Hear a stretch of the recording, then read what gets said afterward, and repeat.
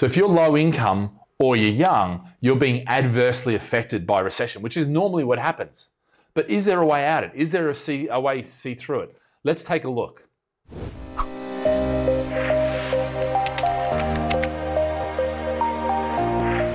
Hey guys, don't forget to click the like and subscribe to my channel so you get notifications. And if you can press the notification, the bell, that would mean you'll get updates straight to your inbox so you know exactly when I'm going onto live streams. Obviously, I'm doing videos on a daily basis now. And we're really starting to get into the detail now. So if you want to learn about property, if you want to learn how to do property the right way, which is what I consider to be in an effortless fashion, so you get professionals doing the various things that you need and you focus on living the life that you want or the career or whatever, this is especially pertinent if you don't have the time, to go and do it yourself, but you need to do it. And let's face it, we all need to build a portfolio. We need to build a portfolio of properties in order to self-fund our retirement. And that is critical right now. But not just self-fund retirement, it can also be to create the lifestyle that we want, pay for the kids' education, and all the things that we want to do with our lives. And property can give you that to that. So let's go on a journey and I'll teach you how to do all that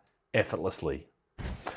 All right, so let's talk about the low income. COVID has caused lower housing affordability despite house price drop, says Moody's.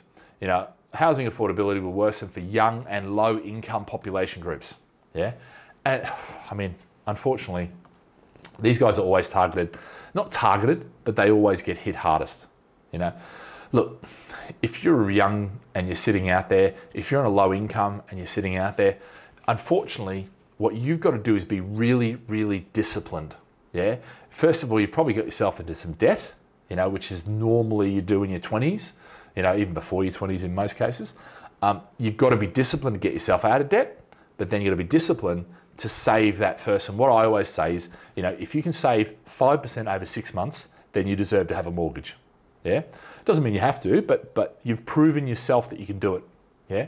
And I think that's key. And I think that should be promoted. And that actually is something that I know Boris Johnson said, and he come under fire for it, saying, it's irresponsible lending, bullshit, stick it up, you freaking idiots, because it's not. Yeah. I think, really we want as much home ownership as possible. It creates stability in our communities. It creates a thriving property market where people are moving up the ladder. It creates all sorts of benefits to society. And I think if you look at how you get out of a recession, what you do, one of the things you do, is you invest in housing, constructing new housing. And that's been, I've been saying that for over 20 years.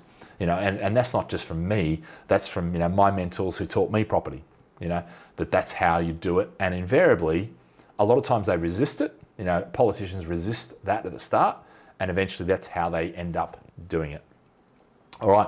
So guys, that's it for the formalities today. So basically, look, guys, if there isn't any questions, I want to thank you very much. And look, as always, make sure you click the like button, subscribe. If you've got any questions, put them into that email address, webinars@gladfish.com, and I'm happy to answer them back with videos.